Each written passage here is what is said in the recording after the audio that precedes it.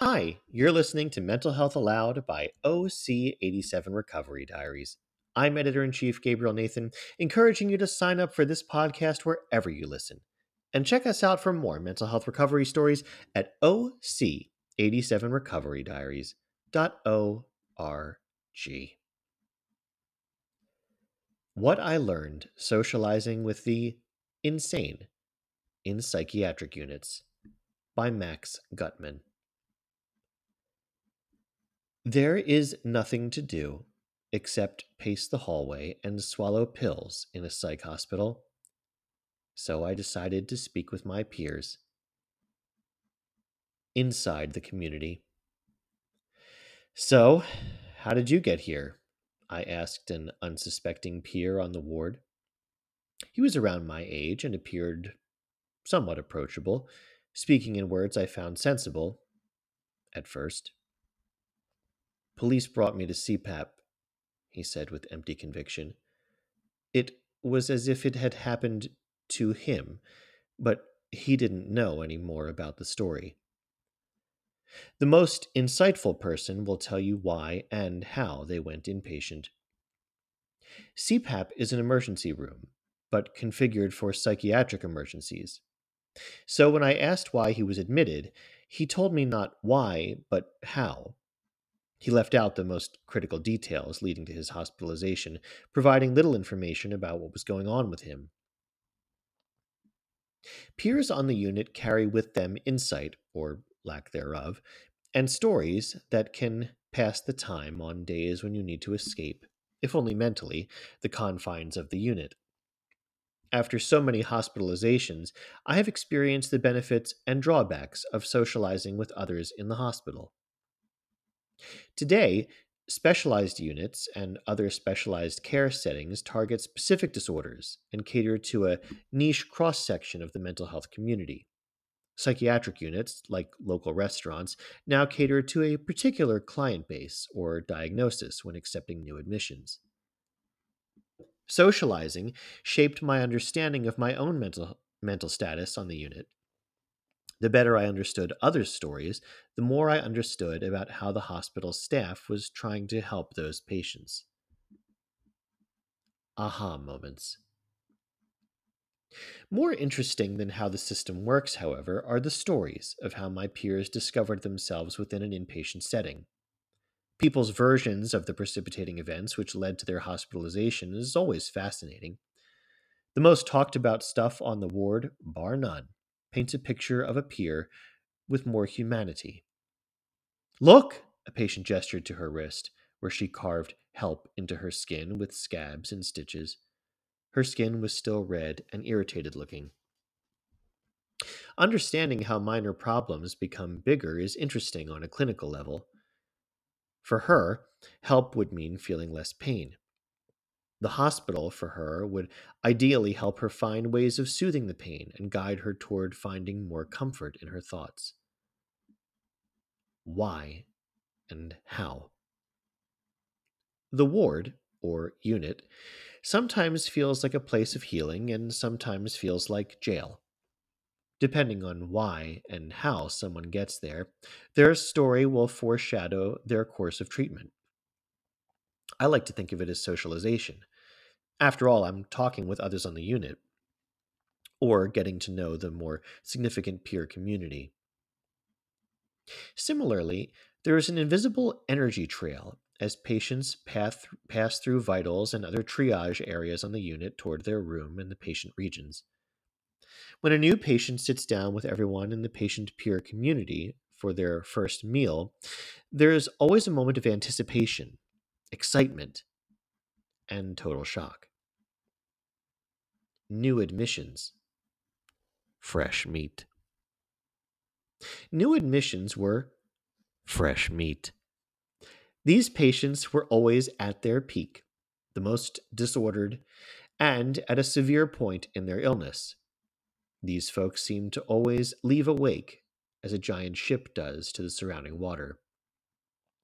Everyone usually gasps when the unit doors open and walks to a new admission, followed by an unmistakable pause. Who is this? What's their diagnosis? We whisper to one another. New admissions to the unit are usually not healthy enough to engage in meaningful conversation. In terms of approachability, many are still agitated. Making connections with other peers is a precarious venture in the hospital. It is almost impossible to know how socializing will pan out or benefit your situation.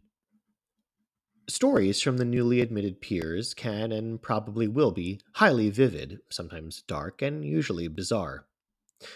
I am the Lord's anointed one, ready to usher in the age of judgment, I distinctly remember hearing from a new admission. At the same time, most people talk about their potential and future discharge. You may be lucky enough to catch someone in their low level, manic, reflective mood, talking about their feelings on how they ultimately needed the hospital. Reflection is followed by a litany of regrettable situations, culminating in each patient's eye opening admission. That's how I got here, you would hear repeatedly, with more or less insight each time. Den of thieves! Shouted a patient. I turned my head to glance at him and then looked back ahead. Wow, what a special place this is. Dirt and flowers were always falling out of her pockets on the floor. Even more strange, staff members constantly reminded Carol to stop taking ground from the flower pots in her room. Carol, or Carol Flowers, as she later referred to herself in writing, reminds me of the strange subtext that follows patients and new admissions. First admission.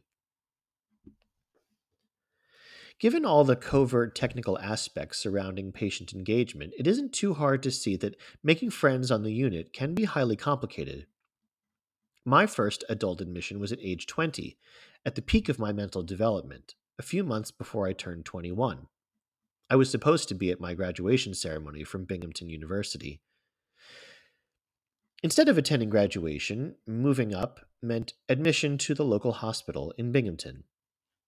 If my situation wasn't sad enough, I was transferred from the community hospital to the state after failing out at the lower level of care. As a college student, you could understand why I wasn't familiar with this tiered system. I was puzzled as to why the same engagement skills I had learned at one level of care weren't working when I arrived at the state hospital. At the state level of care, patients seemed to be more reactive, requiring more careful interaction. I still remember attempting to make conversation with a few people without any success before giving up. Most patients produced word salad or garbled language. Banana, I'm tired, mumbled a peer, perplexing me ad nauseum. Unless a staff member was present, their speech was indecipherable. Most of them eventually fell off my radar until their speech cleared up, or until I could make some sense of what they were trying to say. Ground floor dysfunction. People are so disordered that they cannot maintain a conversation without spinning out in tangents and non sequiturs without end. God damn, I thought, listening to this patient speak. Almost every other word was out of sequence or misplaced except for one sentence. I've been up and down this hill, remarking on her long relationship and rich history of hospitalizations on the hill, the local vernacular for the name of the hospital's campus. I wasn't the only sick person who was hard to understand regarding essential engagement and communication. Depending on their diagnosis, other people encounter issues when holding a conversation. It was even more challenging to get someone's entire picture for more extended, raw, and more reflective discussions. Life in the unit is full of dull moments. Sometimes, with all the silence, interrupted only by treatment meetings and everyday team operations, it was hard to keep your head together. Talking with my unit mates offered a welcome break from the atmosphere. Stabilization. I've heard stories of all kinds, painted in both broad and sophisticated strokes depending on the mood, verbal acuity, or different levels of self disclosure. One patient, Lady R, I got along with Lady R well and spoke with her regularly. In Lady's case, it seemed as if she were recovering, so I invested my energy in speaking and connecting with her. I wanted to know what she was doing to experience some relief from her symptoms, whatever they were. I wanted to learn more. One day it seemed as if a switch had flipped. Suddenly, Lady was talking to herself again and responding to internal stimuli. One day I noticed she was talking with hospital staff and pointing toward me. I was sitting on the couch in the day room at the time.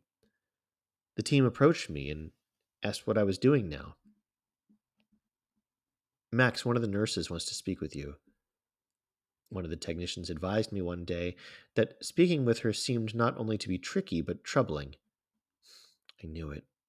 The other patient was complaining to the staff about me. She told the team I was threatening her. That was what the nurse told me later.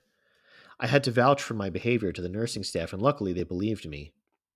After about a week, the team transferred Lady to a long-term care.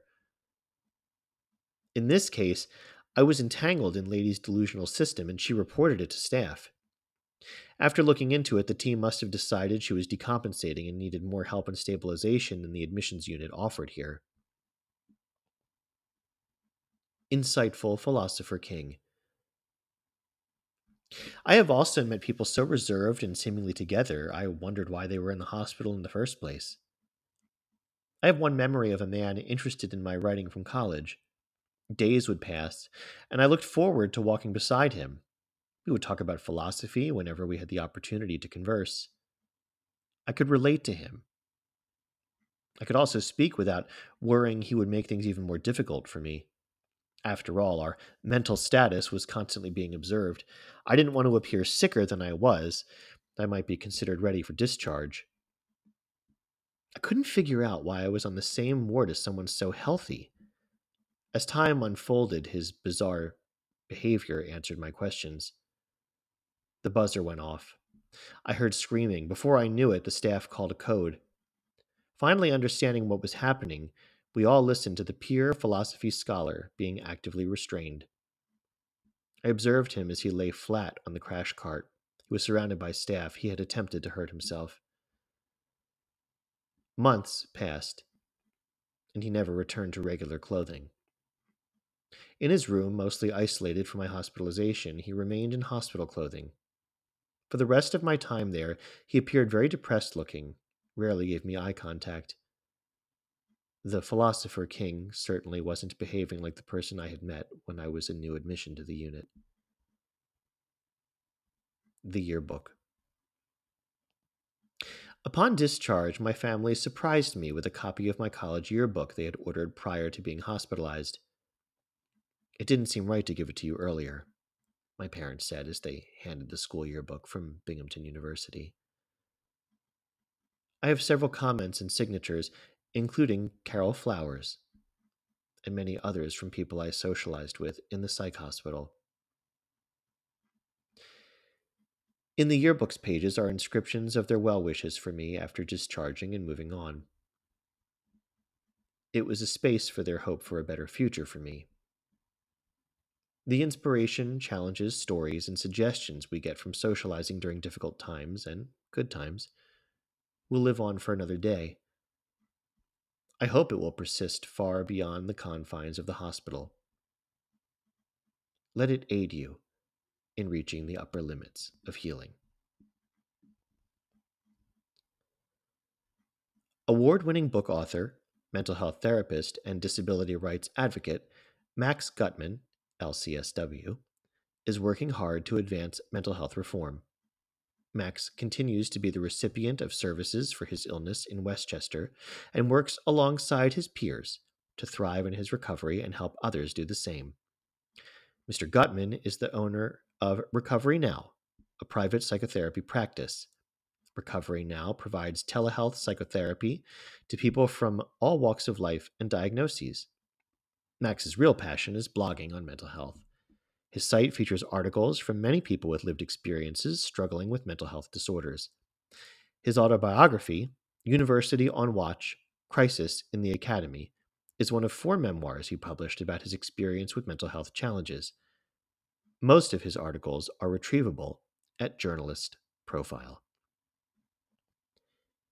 And you've been listening to Mental Health Aloud by OC87 Recovery Diaries. I'm Editor in Chief Gabriel Nathan, encouraging you to sign up for this podcast wherever you listen. And check us out for more mental health recovery stories at OC87recoverydiaries.org.